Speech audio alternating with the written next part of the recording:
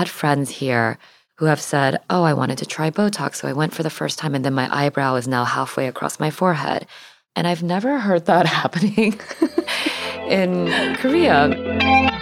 Hey everyone, it's your host, Michelle Lee, editor-in-chief of Allure. In this episode of the Allure podcast, I'll be interviewing my good friends Christine Chang and Sarah Lee, the founders of Glow Recipe. 5 years ago, at the beginning of the K-beauty boom here in the US, they launched Glow Recipe as a curated commerce site to educate people and bring Korean beauty products stateside. They eventually pivoted, launching their own namesake brand of products. Christine and Sarah are two of my go-to experts when it comes to all things K-beauty. I always learn something new from them.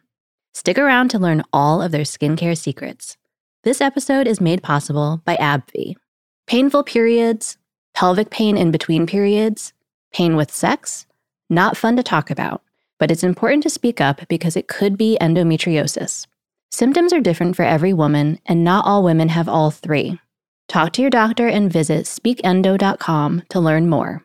Sponsored by AbbVie. Hey everyone, it's Michelle. I am so excited to be joined by Christine and Sarah, the amazing founders of Glow Recipe today. It's a really cold winter day, but you guys look amazing, and I am staring at your skin because it's glowing, of course. Your skin is glowing too, Why, Michelle. thank you. It's skincare and pregnancy. So I always really like starting these off with talking about childhood and like where people grew up. Where did you both grow up? So I grew up in Louisiana. My dad was doing his graduate studies there at the time. And then I moved back to Korea around 10. Did my middle school years there and then went to boarding school in Australia. So just all over the place. And then came back to the States for college. Wow. I grew up in Seoul, but also I went to school in Hong Kong. My dad was an expat there, so our whole family moved there. And I went to an international school there when I first learned my English. And then we all went back to Korea. I went to college in Korea, started working for L'Oreal in Korea, and then I was sent over to the New York office. And that's where you both met. Yeah, right? Exactly. Did you become instant friends? Yes, because so this was my first day on the job. It was actually L'Oreal in Korea. And I come in as an intern. Sarah had been there for 6 months, I think, at the time. And I think we were coffee buddies or something like this. We were meeting quite frequently. Like a buddy system? Like a buddy system. And I would go to her very often for advice. We would go down for a coffee and just talk. And it just really blossomed into a friendship. At what point did you know that you wanted to start something together? It was very organic. So we were both working in L'Oreal New York office. At the time, Christine was working in Kiehl's. And did you both move it together? We didn't plan it, but we moved at the same time to New York. Wow. Yeah. Which is also really crazy if you think about it. It's meant to be. It's meant to be. Christine was working in Kiehl's in product development. I was at the time working in L'Oreal Paris for product development as well. One night, we were catching up over sheet masking and drinking wine at my apartment in New York. And we realized that we were both working on projects that were K-beauty inspired or K-beauty technology inspired. So we just had this moment, aha moment, thinking, oh my God, we're doing this. We're bringing K-beauty technology. We're branding these under different brand names. We're bicultural and bilingual, and we have this experience in Korean beauty. Should we do this ourselves? That was how it started. Is it crazy to think about now because K-beauty is everywhere at this point, right? But to even think 5 years ago, it was not at all this way. When you were first having these thoughts, besides in Korea, what do you think that people here knew about Korean beauty? Do we know anything? At the time, there were some articles. So there was a little bit about the K-beauty trend and more articles that kind of almost exoticized it in terms of this weird Korean here's 10-step. Weird ingredient like snail or something like that versus really delving into what the philosophy was. So that was really a catalyst for us too, because we grew up knowing these brands, having used these brands. So we wanted to bring over things that we really used and were passionate about in the right way. Because at the time, there were some brands being brought over, but we felt like it was very promotional, very packaging driven versus really telling the story about what the brand formulation philosophy was. Yeah, well, I feel like it is sort of people's first impression of K-beauty. Back in the day, it was like, oh, they're the things with like pandas and cute things on them, right? Exactly. Yeah. Exactly. And as brand marketers, that kind of pained us because that's not a long-term direction. You know, if you want Korean beauty to be a long-lasting not even a category, long-lasting thing that actually impacts everyone's skin and helps people. It has to have more depth to it. Yeah. So we felt this need and this sense of mission to help educate things that actually mean something bigger than kitschy or cute, but actually helps to change the skin. Yeah. Okay, going back to childhood also, I know that in Korea, people just have a different outlook on what beauty is, and especially skincare. Yeah. Can you both talk about living in Korea when you were younger? How did that inform who you are now and how you treat your skin? Is it truly that our kids at a very young age learning about skincare? Yeah, absolutely. One of my earliest memories of my mother doing skincare is she had had a long day, so she came home, she took out some yogurt, honey, green tea powder, Job's Tears powder, mixed it all up and just did a DIY face mask. Wait, what's And Job's Tears powder? it's like a type of grain. People drink it a lot for healthful purposes. Good for sore throat.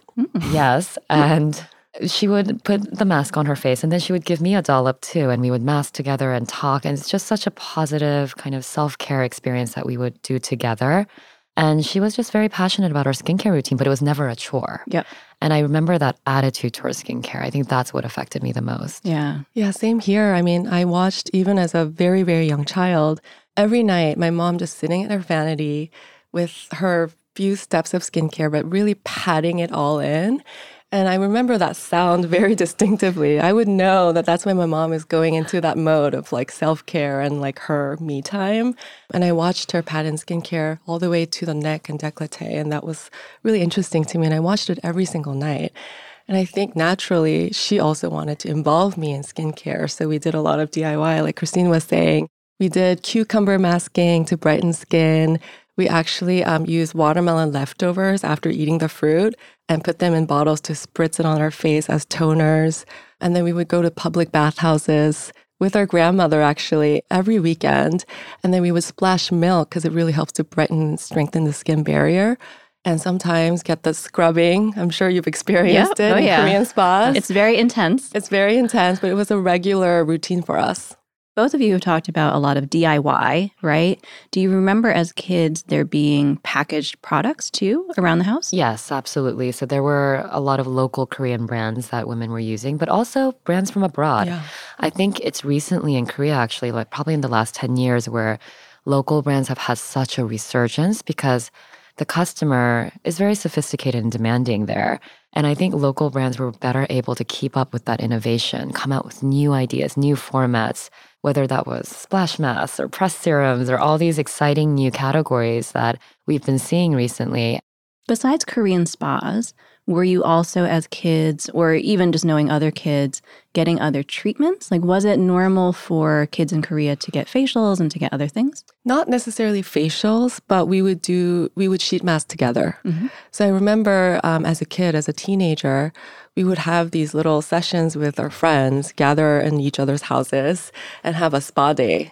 And that was just literally using like a $1 sheet mask and lying down together. And that was just the most fun part of our friendship. That's amazing. I know. I remember at some point when I was a kid too, like you always see pictures of people with like the cucumbers on their eyes. We did that. We sliced some cucumbers, put them on our eyes. We felt so fancy. Very spa.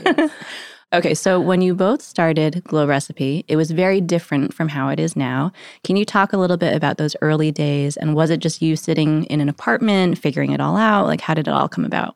So we were lucky to find a very small office online. I think it was a site called Pivot Desk, which is now defunct. And it literally rented out empty office spaces from other companies. So it was this recycling company that answered our email, and we found a tiny office in the back. And that's how we started. We were packing boxes there. We were writing handwritten notes in every single package. We were sending out emails to press. And at the time, it was not your own products. You were importing products from Korea. Yes. Yep. So we started off with a curation business because we saw some amazing indie brands that we were passionate about and wanted to bring over. And we would go and vet these brands individually, see their manufacturing processes, meet the founders, really understand them before being brought over. But from the beginning, the philosophy was always to do clean, harsh-free K-beauty. Yeah. And the market at the time, I think, was very open to K-beauty, but there was so much education that was needed. Yeah. So we also started a blog at the same time where we talked about it doesn't have to be a 10-step. It doesn't have to be overwhelming. Here's how you find your routine. Here's the difference between a toner and an essence. And so that really took off. Yeah, it's really funny because with all those different steps now, I still get people asking me, what is essence? I think I always assume that people know, but they don't. Yeah. If you could, I guess, describe K-beauty and more specifically even Korean skincare to somebody. Someone had once said to me, again, you don't have to use all the steps, but the reason for all the steps is that they're very gentle. How would you sort of encapsulate what Korean skincare specifically means? So Korean skincare is beyond product. I think it's a movement and an approach. It's very holistic, which is, I think, a key point of difference versus a Western approach, where it's all about being preventative. It's all about really trying to listen to your skin versus giving it the skin type that you want to categorize or segment it in, because every skin is different and every day is different. You might feel extra dull or extra tired one day. And then the next day, you might feel a little bit more plump, so you don't necessarily need that extra hydration. So it's all about empowering every audience that we have in community to be educated and be able to make these choices that are geared towards and tailored towards what they need and what their skin needs. And our philosophy has always been that K-beauty approach, but also saying you actually don't need to feed your skin what it doesn't need, which is why we really coined the term harsh-free in a way within K-beauty. And that didn't exist 5 years ago. And I think now that term is clean. We didn't really use that term at the time, but we really believed in making sure that your skincare, in terms of formulation, the approach is holistic. And what do you consider to be harsh? Because I think different people have different ideas about it. Is it certain types of acids? Is it harsh scrubs? Is it anything toxic? What do you consider to be harsh? We love this question. So it's a combination of all the things you mentioned. And Sarah and I have done marketing and product development our whole lives. And I think over the years, we've crafted our own formulation philosophy in terms of what we want in our products and what we don't want in our products. So just as a baseline, no parabens, no mineral oils, no sulfates or synthetic dyes. And then in terms of actives, I think it's such an interesting question because actives are on fire right now. Everyone loves their actives. But once again, just making sure you're not chasing after the highest percentage of actives is so important. It has to be a measured, balanced approach. And as you introduce actives into your routine, you need to listen to your skin because if your skin feels shiny or tight or dry, it's telling you things. Yeah. We ran a story a month or two ago about skin types and about how it is time to blow up those old beliefs of what your skin is because we don't all fit neatly into these nice little buckets of oily, dry. We're basically all combination, but it's also taking a look at skin color, your genetics, other things. I feel like there are probably people listening who are like, how the heck do I know my skin? Because I actually spent most of my life thinking that I was extremely oily and actually I'm extremely dry. So I feel like I've just through time and using a lot of different products, I've gotten better at understanding my own skin. And I use the philosophy of having a skincare wardrobe, which I think that you've talked about before, where I do assess in the morning and at night, okay, let me add a little bit of this, let me add a little bit of that. But it's taken time. How do you suggest that people learn their skin more and understand how to treat certain things? Yeah, I think it takes time. Just like your body, your skin is an extension of that. And I don't think we all understand exactly every single day what our body actually feels. You kind of have to really listen to it. You have to take the time to give it that customized approach. You have to think about your lifestyle. You have to think about where you are in your life cycle. It's the same for skincare for us. So again, the whole holistic approach applies here as well. You know, have you traveled a lot recently? Are you going through some phase in your life where there's a lot of stress? Have you been using a lot of acids recently and you're seeing a lot of breakouts? And then there's some other indicators. You know, you're using your daily routine that has worked for you for a long time, but now you're all of a sudden you're seeing breakouts or your skin just acting up. Then that's the time where you have to say, okay, let me take a step back and really see what I have been doing from a lifestyle approach. Yeah. Okay. So using that as an example, because this has definitely happened to me, I took a trip and I think I was in Europe for maybe 2 weeks. I came back part of it was absolutely diet because I was eating too many croissants. I was having too much rosé. It was wonderful, but my skin also hated me. If you find that after you're traveling or something else that you're breaking out, what would the first step be? Obviously, change certain things in your lifestyle, but from a skincare perspective, what would you do? I think it would be a soothing approach for me personally and a hydration approach, because traveling does really dry out the skin. The inside of an airplane is supposed to be drier than the Sahara Desert, which is a scary stat. And so I just really, really layer on the gentle hydration versus going after a lot of exfoliation or something too harsh. Yep. And what ingredients would you be looking at? Would you be doing like a hyaluronic acid serum? Would you be sheet masking? Sheet masking, definitely. Hyaluronic acid serum, glycerin's another great ingredient, just lots of humectants, and then soothing botanical extracts. Yeah, like cica, turmeric are really good ones that are pretty general for everybody. So we recommend those. Well, when I think about your own products, which now that Glow Recipe has sort of shifted and it's less about curation and more about your own products, what I love is that there's such an emphasis on fruits and vegetables, right? We see watermelon, we see avocado. Can you explain what some of these ingredients do? I know you were talking before about your childhood and misting with watermelon. I definitely love your watermelon mist. My kids also love it because they're like, it smells so good. And we were on vacation. I think we were in Turks and Caicos, and I was using it on them.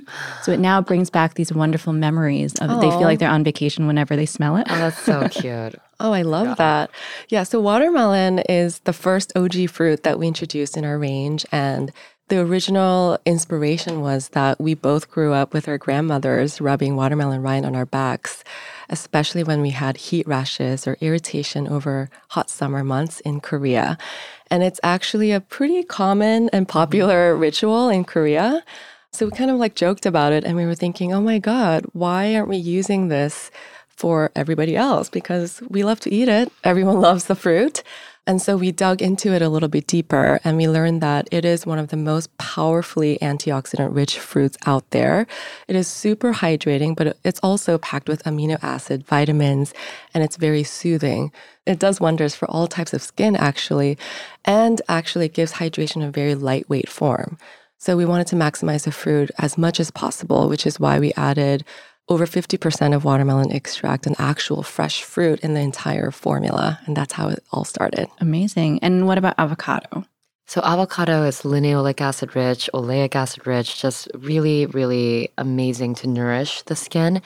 Avocado is actually used in a lot of DIY formulations and it can get pretty messy. So we wanted to make sure we were leveraging. Yeah, it's not cute sometimes. It's not. So we wanted to leverage all the best parts of the fruit, but in a way that made it just easier for people to be able to experience that nourishment. It's like a face hug. Yeah. Okay. Yeah. So you both have such amazing skin. Oh, walk me through your routines. And I feel like, am I right that most people, when they ask you questions about K-beauty, they're asking about skincare? I feel like most of the questions that I get about like anything, it's skincare, even though everyone obviously loves makeup. And I do feel like makeup in K-beauty is its own category also. Do you feel like most of the questions that you get are skincare? Definitely. Yeah, for sure. Yeah. Okay, so walk me through your routines in the morning. It's sort of ridiculous that we do ask this still of like how many steps, but it's kind of like a natural thing.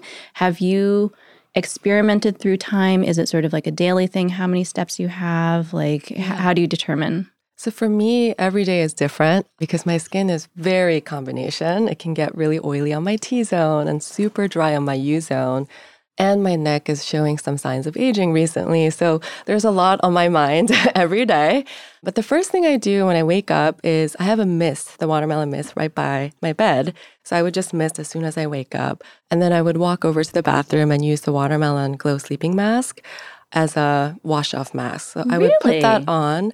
Yeah, it's actually amazing as a pre-makeup treatment because it just smooths the skin, refines the pores. Would you leave it on for like 10, 15 minutes? 5 minutes. Okay. I don't really have much time in the morning, so I'm trying to maximize every minute I've got.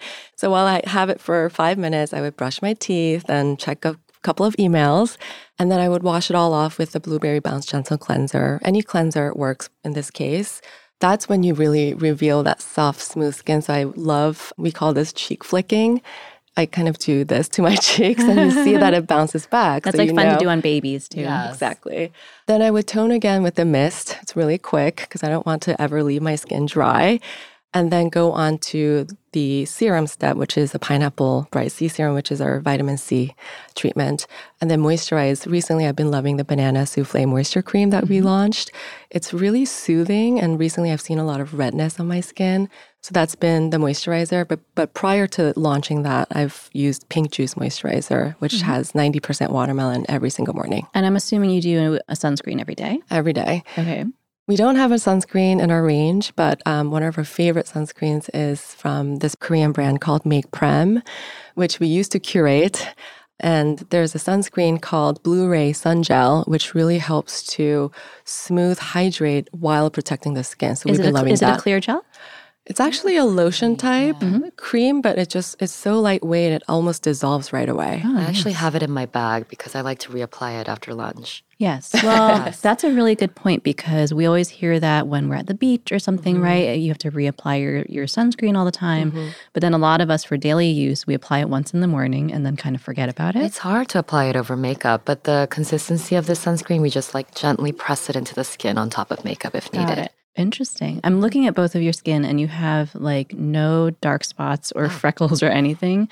When it comes to sun care, have you just your entire lives been really diligent about it? Not even just wearing sunscreen, but also seeking shade, wearing hats. Like, do you think that was just ingrained in you? Oh, yeah. We were trained from our mothers from a very, very young age to never leave the house without sunscreen on, never. And she would bring it around to apply, reapply in the car or when we're outside all the time. She does that to our dad. It's just a thing, and we don't expect anything else from her at this point. When we're in cars, we would try and cover the windows with our clothes sometimes. My mom used to wear gloves when she's driving to cover her hands from getting that sun exposure. Hats always, those visor hats. Yeah. Sunglasses all the time. And then when we fly a lot, and we try to always keep those windows down as well. Wow, good for you. We're taking off. Yeah. That one's a bad one because you're so high up. The exposure levels are really high. So that's a really good point. Down. I know because we talk about it in terms of cars because I drive. And so I know they've done studies that show that like the driver's side, like your left side gets so much more sun exposure. Yeah. It's hard though because I think here, like for me growing up, we just didn't wear sunscreen as kids all the time. And so now I'm sort of dealing with that. So I feel like we all need to learn your approach. Yeah, it's funny though, because I was in Japan last summer and it was really hot and just seeing everyone walking around with umbrellas too, it's just something that we don't do here because we're not really thinking about the constant sun exposure. Is there also an emphasis on, I know you were just talking, Sarah, about your mom and hands. Is there also an emphasis on skincare on the body as much? So I think it's changed a lot. I think the focus used to be much more on the face, but these days there's been some amazing body brands come out in Korea with like differentiated approaches and different textures and kind of transformative textures that make the experience really sensorial. And some really beautiful hand creams, actually, now that you mention it.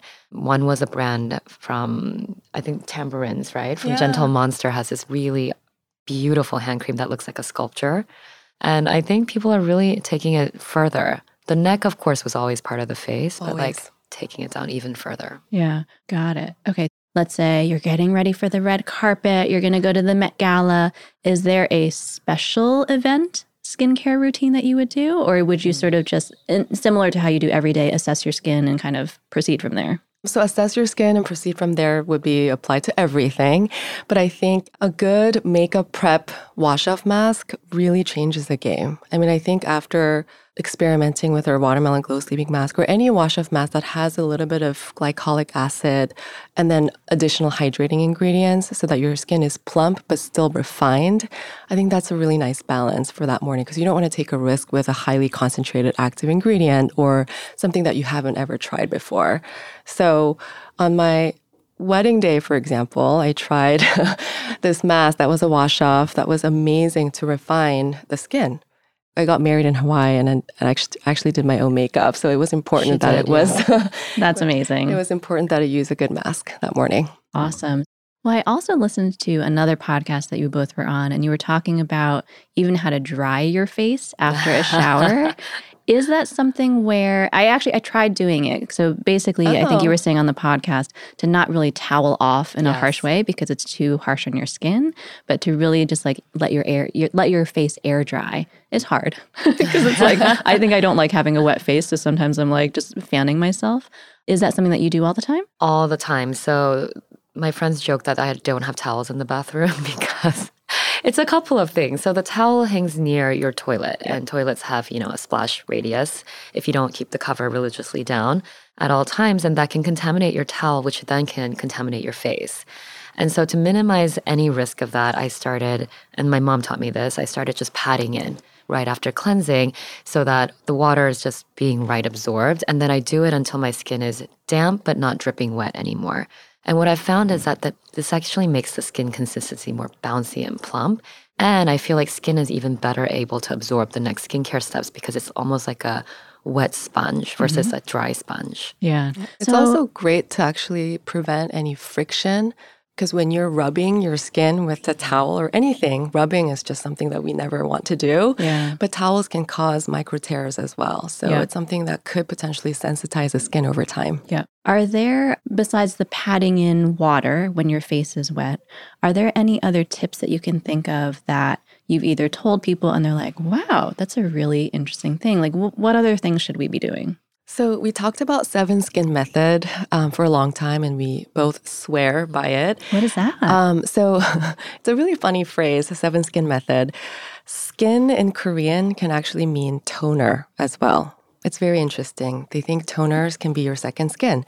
So this essentially means you're layering in your toner 7 consecutive times. And this was a trend that started, I think, 2.5 years ago in Korea. Oh, I have heard this, yes. And it went viral, but it stayed. People are obsessed with layering toners that are hydrating, don't have these toxic ingredients, harsh-free, clean ingredients are what's required because you're really force-feeding that onto your skin multiple times. But the idea is this is your first step after washing your face as a liquid treatment that actually penetrates into your skin layers. So you want to actually give it that thin, lightweight layer and pat that all in 7 consecutive times and then move on to the next step. And this was really... How long are you waiting after each layer? We're not really waiting because you're just patting it all in. And because the toner amount, you're not really pouring it onto your skin. It's a dollop. So it absorbs pretty quickly. And then after 5 to 7 times, you can really visibly see how glowy your skin is. It helps with better makeup absorption. If you have oily skin, this is really a lightweight way to moisturize your skin intensely without going thick or clunky. If you have super dry skin, this is a good way to just keep that foundation strong. Can you talk a little bit about toner, what the difference is between toner and essence? And also, I think toner nowadays means different things to different brands and different people. And I think there are some toners that are really harsh and stripping, and that's not great. But when you speak about toner, what are you talking about? So toner in Korea is like the first leave-on liquid step of hydration versus in the States, originally it used to be kind of the second step of cleansing. You would wipe away the residue of your cleansing with like a cotton pad. And with K-Beauty, because you've already done your due diligence with either a 60-second foam cleanse or the double cleanse, your face is already clean. So this is where you start leaving on the hydration versus removing Stripping any away. residue. Exactly. So the formulations tended to be very different in the past, where K-Beauty toners were more bouncy, more viscous, more hydrating. Western toners tended to have a lot of alcohol in them because of that stripping to make sure that you were really clarifying the skin. People at a certain time wanted like a squeaky clean feeling. Absolutely, like the sea breeze. And I think the modern approach to toners is kind of in the K-Beauty realm where it offers you plenty of hydration in that first step because once again, if skin is kind of compared to a sponge, that wet sponge will help you really absorb all the nutrients and steps coming afterwards. Yeah. And in that sense, though, is toner different from essence? Yes, because I think it's a difference in textures and also a difference in approach. But you know what? Toners and essences can be, I've seen products interchangeably called both. And I think the way you really distinguish is that toner is maybe a little bit more lightweight than an essence, which can have even more treatment benefits. And if you layered on 7 layers of toner, would you still do essence after? I don't think I would. I think I would be cleansing 7 layers of toner or just 1, depending on how your skin feels, and then move on to treatment. There's this myth that it's a marketing word because in Korea, essence was used as a serum word, just like skin was the word for toner. So there's different terms. And then when K-beauty was blowing up, the term essence kind of translated in different forms, actually. But our definition is that it's interchangeable with a treatment step. You don't need to layer an essence and a serum and then a moisturizer. You can have an essence that's as potent and active driven. And then you can just skip the serum step and move on to the moisturizer step. But we've seen essences in so many different formats. Yeah. So it could be an oil and essence. It could be an essence toner. Then what does that mean? It really depends on what the ingredients are and the textures are and what the brand is really trying to tell the story about the skincare routine. But as a general term, we think it's interchangeable with the serum. Got it. There was one tip we had told our customers, our community, about how to tell the difference, and it was actually the bottle format. So if it's in a drop, like a neck bottle with a small hole, it's more closer to a toner because there are treatment essences out there that are closer to a toner. And if it's in a dropper bottle or a pump, kind of like a serum, it's closer to a serum. So Interesting. I know everything's all blending together. it really is. A lot of hybrid products. Yeah. And then how many days a week do you mask? And obviously masking is a different thing because you can have a wash-off mask, a leave-on mask, a sheet mask. Is this something that you're doing every day? Are you waiting for weekends as a special treat? How are you looking at masks?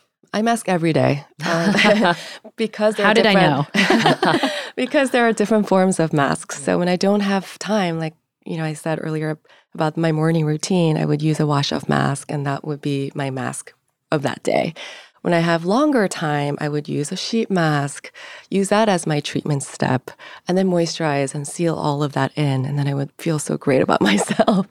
And then sometimes I use my sleeping mask, the avocado melt sleeping mask, as my final step of the night routine and wake up to better skin the next morning. And sleeping masks are so easy to use. They're kind of like your moisturizer, just a little bit more intense and active focused. Can I ask you a question? Yeah. Because we've talked about this here. Is a sleeping mask essentially just a night cream? We do think it's actually different because the way you formulate it would be different. With a sleeping mask, I think you have a little more leeway in terms of texture. It can be a little bit more dense, for example, because you're leaving it on overnight and you really want to seal everything in. And then the actives you would use would be a little bit different because it's specifically geared for overnight use. And more treatment-based, probably. Exactly. The way we formulated, for example, the Banana Soufflé Moisture Cream was very different because it was for day and night use. And we wanted to make it very, very kind of fluid, very kind of easy to use and lightweight and whipped. And so there are differences from actives, ingredients to textures when you formulate. And Christine, how often do you mask? Oh, every day. I am not masking enough, apparently. It's just the barrier to it for us, at least, is very low because we just see it as a fun way to just add on to the skincare steps besides just not thinking of it as this huge ordeal. And I think that thought process really helps. After the break, we'll talk about an underrated ingredient you need to try, the idea of injectables as self-care, and the inspiring eyelid trend that gives us hope. Ever feel throbbing pelvic pain, even when it's not your period? It's not in your head, and this can be caused by endometriosis. About 1 in 10 women of reproductive age have it, yet many don't know it.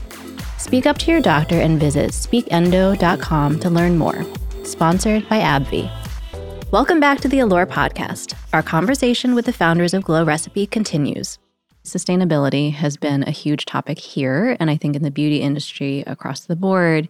Is it something that you're finding is a very big topic in Korea also? Oh, absolutely.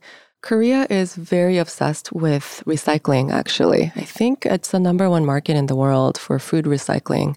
I've read this number, I think 95% of the food in Korea is recycled. It's something crazy. Yeah, So I believe it. Yeah, and the government is very passionate about changing the approach, the attitude. And I remember spending so much time every single day recycling and making sure everything is just boxed in the right place with my parents back in the day. So it's been like a behavior for such a long time. And we're seeing with Korean manufacturers and product formulation vendors about, they present new ideas and trends to us. And we've seen how they source ingredients differently, how each packaging element or component is really well thought out in terms of, recyclable element, plastic also being recycled. So there's new, I think, evolution in terms of every aspect of sustainability in formulations as well. Interesting. Okay, I want to dive a little bit deeper into some ingredients. So again, I think that because we talk about beauty and skincare all the time here, as obviously you both do too, I sometimes take it for granted that people know about a lot of ingredients. And so I was talking to some other people about snail. And snail obviously has been around for quite a while, but I think it's still seen to the mainstream as very exotic and people don't really understand it. Is snail something that you think is being kind of phased out as an ingredient? Is it still as hot as it was? Why should we not be using it? So we think that snail definitely has been more on the phasing out side. And actually, from the very early days of our curation business, we never curated products with snail mucin in them because as we were doing our due diligence behind the brands we wanted to work with, it was hard for us to find a brand that was using snail mucin or extracting snail mucin in a way that we could agree with. Usually you have to stress the snails for them to produce more mucin, and those methods we didn't feel comfortable with. And there might be companies out there that now have found different methods or do it in a different way. But because of our philosophy to minimize or not use, ingredients that have animal origins, we decided to completely forego that ingredient. Interesting. Are there other, I know you were mentioning Cica before, which has become definitely like a really hot ingredient. Are there any other ingredients that you feel like are sort of new that we should be keeping an eye on? Yeah, I think minerals were underrated. We're really passionate about minerals such as magnesium. And I think because we're all traveling a lot, we're always stressed, we're always looking for something to soothe and rebalance our skin and body, which is why I think magnesium supplements are so trendy right now. A lot of the team members in our office actually take magnesium pills before they go to sleep. Yeah, because my husband too. Yeah, so that's why we wanted to use magnesium in skincare, and that's added to the Banana Souffle Moisture Cream. But we think that it's going to be even bigger of a trend because people are really looking to rebalance, and I think that's the next trend. And in terms of, I know you've talked about skincare and beauty are really holistic. Yes. How, as we're all drinking our coffees here, are there certain things that you feel like you've incorporated into your lifestyle to make sure that you are really taking that holistic approach? For example, do you try and avoid a lot of added sugar? Like, what are some things that you're doing? Well, the magnesium Sarah just mentioned is a perfect example because the lifestyle was the inspiration behind the skincare. And what I mean by that is we actually eat bananas to minimize car sickness. It helps to calm and balance the stomach. I had no idea. And that's because of the magnesium. It's because of the magnesium and the potassium. And so when we learned that the magnesium had this effect, we were like, wouldn't it be interesting if this was more front and center in a skincare product? Banana already has magnesium in it. So for example, our Banana Souffle Moisture Cream, we infused it with banana, but also added magnesium. And then we were also taking baths had magnesium in it. We were using body products with magnesium in it. So there's like magnesium sprays for the throat. So it's just like a natural kind of segue. So within not using ingredients that are harsh, does that also extend into treatments like microneedling, lasers, and other things? Do you feel like when it comes to Korean skincare, are people also into those things as well? So I find that my friends in Korea or editors in Korea that we know do get laser treatments if they feel the need for it. But it's just very fluid. It depends on the skin need. I don't think it's a set thing where most people go once a week or once a month. It's not anything like that. I think microneedling, it's a little different because microneedling, the approach is a very specific one where it drives into the skin. So I've actually heard a lot of facialists in Korea advise against it. So I think it's a little bit different. Yeah. Do you both know Devin Abelman, who's on our team? Yes, of course. Okay. Yeah. So Devin is our expert on all things K-pop, but also K-beauty. And so she just wrote this wonderful story about the innovation happening in Korea with injectables.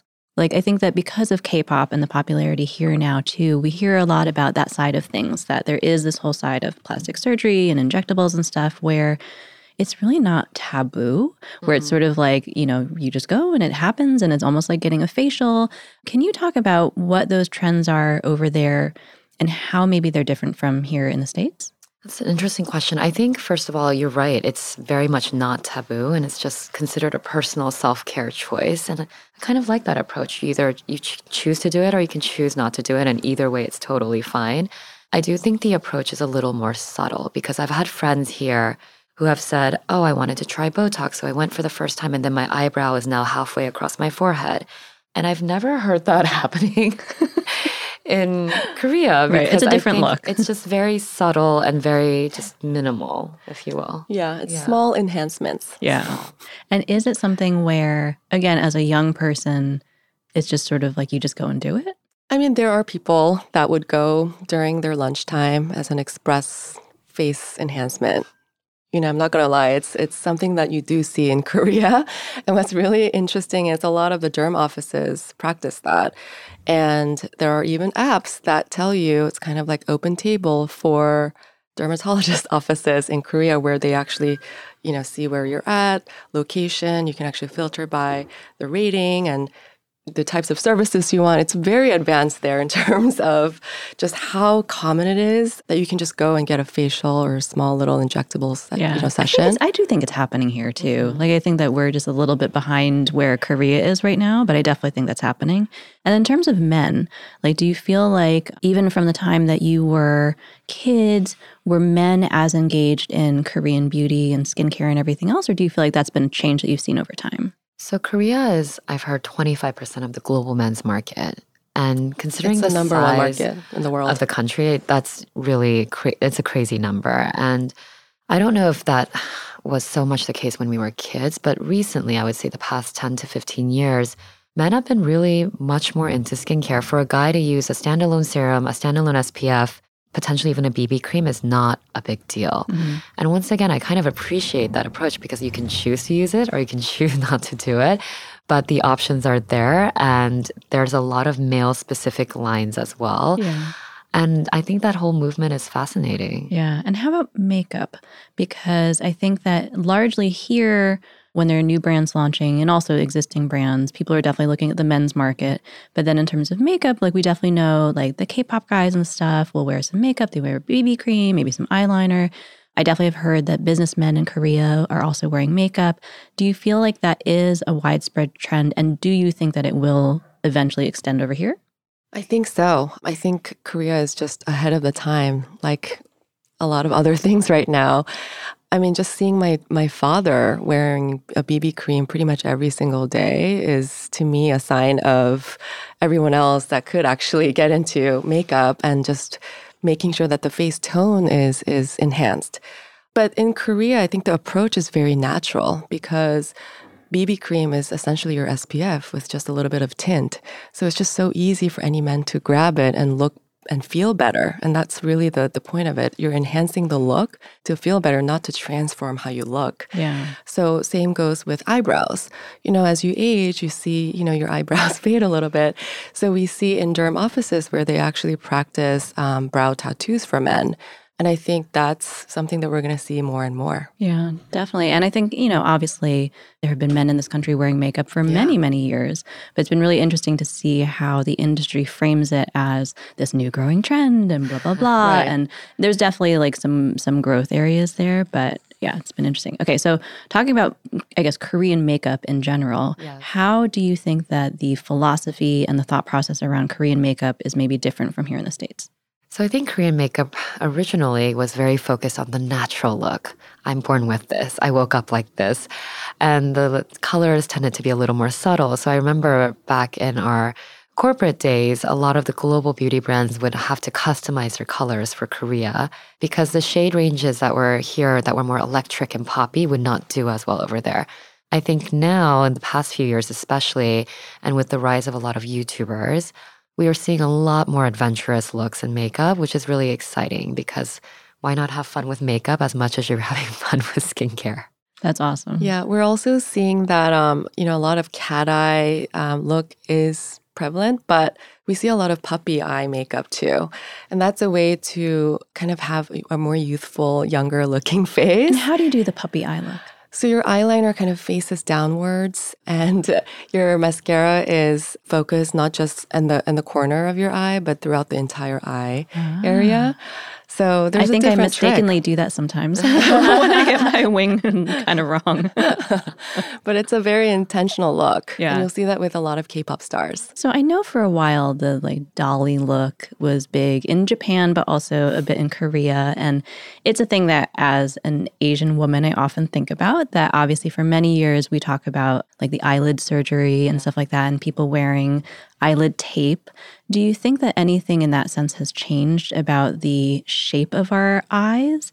Like, do you think that now people are embracing more in Korea also the natural shape of their eyes? Definitely sure. much more so. I think especially you can see it in actresses that are very active right now in Korea. There was an actress that was in this K-drama called Goblin, and she has a very monolid eye shape, and she's beautiful, and I think her fans really appreciate that about her too. And she has a very natural look, and I think much more so than, let's say, 10 years ago, the kinds of beauty standards you see on different actresses is much more varied now. And there's definitely an appreciation of that. I think the individuality is more embraced in a bigger way. Whereas I would say a few decades ago, Korea was just being westernized. It's pretty recent if you think about it. It's very recent. 1950 was when the Korean War took place. And then since then, everything changed really rapidly. But before that, it was a very different world. I think during that very rapid transition, there was this admiration of bigger eyes and looking like a Western person.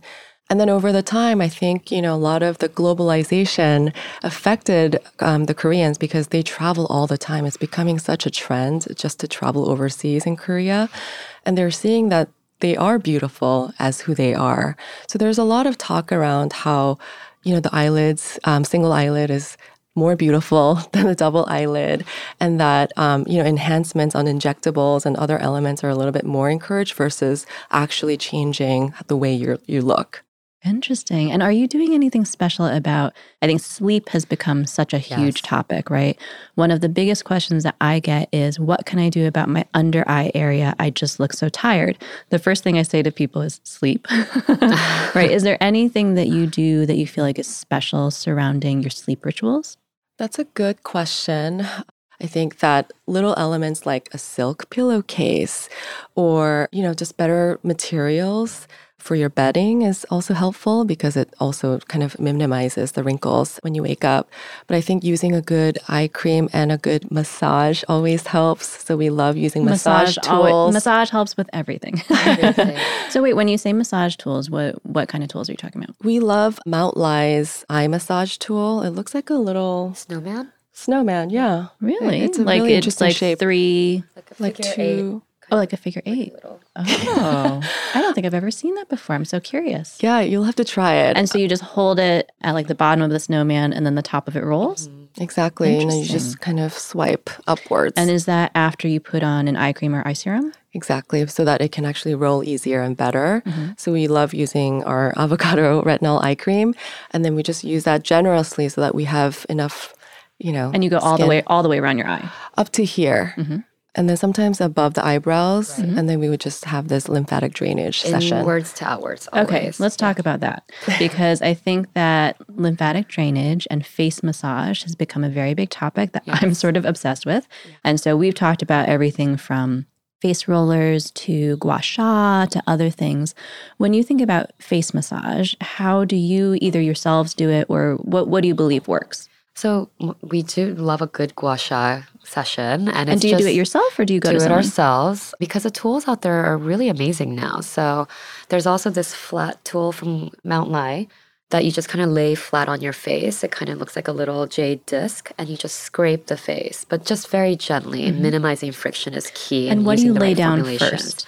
A very emollient overnight mask or a cream. You need to buffer the friction. Right, because you don't want to be like scraping and pulling your face. And I also grab the face gently just to make sure I'm not pulling the skin so that the skin is secured with my left hand and then I'm pulling very gently with my right hand. And how often would you do that? Is that something that's safe to do daily?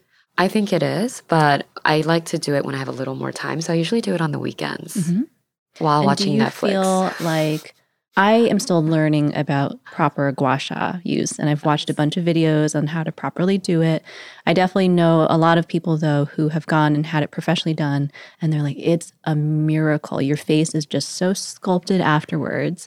So I definitely want to learn more about it. Is it something where do you advise people to watch videos on how to do it? Because it's a process of like what direction to go in. Yeah, for sure. I mean, I think what's really great about like modern brands with these tools is that they have very easy, bite-sized information, educational information that you can just easily learn from, but they usually also have YouTube videos for the brand. So with Mount Lai, we're friends with the founder, so we were able to learn it directly from her, luckily. But she created some amazing content for how to use. And is that something that you would do in the morning as opposed to the evening? I would usually do it in the evening, but in the morning, if there's like an event I have to go to and I'm like puffy, that would be when I would do it in the morning. So, okay, going back to Glow Recipe, I mean, so much has happened for you both in the past couple of years. When you look in the next 5-10 years, where do you see Glow Recipe going? Do you see it, kind of obviously keep introducing new products? Are you hoping to go into hair care, body care? Like, do you see the sky's the limit? Like, where do you want to take it? So this year was a really transitional year for us because we actually evolved from a curation business and an in-house brand to having both to solely focusing on Glow Recipe skincare. So that was around June, and it was a big step for us. We, took the time to inform our customers and our community, and we talked to our team members about it before making the decision. But ultimately, what we were seeing was that our community really wanted more innovation and products in Glow Recipe skincare from us. And for us to be able to do that as a smaller company was to focus.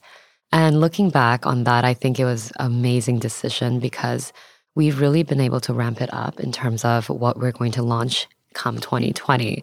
So we're really excited for that. I think in the next 3 to 5 years, it's to continue educating on this approach where you're taking it day by day, where skincare is fun, but elevated, but efficacious, sensorial, all of these things. And it's like the best part of your day. And we know with both product, but also education and content, we can make it happen. That's awesome. Have you both, I guess from a business and a boss perspective, your team has grown. Does it all feel sort of natural to you? Or does it feel at all like difficult that as a boss, when your team grows that quickly and when your company grows that quickly, I think it can be hard sometimes to scale and keep track of things. Have there been challenges or has it all been just amazing and wonderful? Yeah, I mean, there's ups and downs. There's always growing pains. I would say that for growing our team, because now we have a team of 30, and as of last year, we had half of that. I would say 2019 was a year of transition and growth over anything else because we were just establishing this flow and system and this foundation for the brand to really explode the next year. We just had our year-end meeting yesterday, and that was our message to the team. It's like, there are growing pains, we're trying to create a system together. We're trying to implement a new process. And there's always a little bit of frustration when you're doing that from scratch. But at the same time, we're all part of this growth and this journey together. So in the long term, this is a really fun project because you don't really get to do that with most companies or large corporates. And then in terms of where you think that K-beauty and Korean skincare are going to go, I think that when it first became big over here, I think that some people were of the belief that, it's going to be this passing trend, right? There's going to be a section of it in some stores and then it's going to go away. I am certainly not a believer of that. I truly believe it is like a whole category. It's a whole philosophy. How do you think that globally Korean beauty will continue to evolve? So we get asked that question a lot too. Is K-beauty a trend? And from the very beginning, what we've said is that our goal is to make sure that K-beauty becomes everyday. And what we mean by that is when you take a Lancôme product, for example, from your vanity, you're not thinking, I just reached for my French serum. It's just part of your routine. I think we both were passionate about making sure that would happen for K-beauty as well. And we think we're getting there because K-beauty has, yes, become a category, but K-beauty has also become an influence. And global beauty companies, whatever the brand is, have had some type of K-beauty inspiration in their products, whether it's the name, the texture, water gel creams, bursting capsules, all of these new innovations are now trickling down into every facet of beauty. So in a way, K-beauty is every day and everywhere now. Yeah, definitely. I could talk about skincare and K-beauty with you both all day long. Is there anything else that you want to leave our listeners with, either how to follow you, just any asks that you have of them? I would say take it day by day. That is really our mantra, and that's our mission. We want everybody to listen to their skin, give it what it needs, and don't give it what it doesn't need. That's our final message. You guys can follow us on Glow Recipe and Sarah _Glow, Christine _Glow. Amazing. Awesome. Thank you, ladies. Thank you for having us. All right. Bye, everyone. I hope you enjoyed my chat with Glow Recipe founders Sarah Lee and Christine Chang. Tune in next time when I'll be interviewing the always entertaining and insightful Kiki Palmer. Don't forget to subscribe to the Allure podcast and give us 5 stars if you liked this conversation.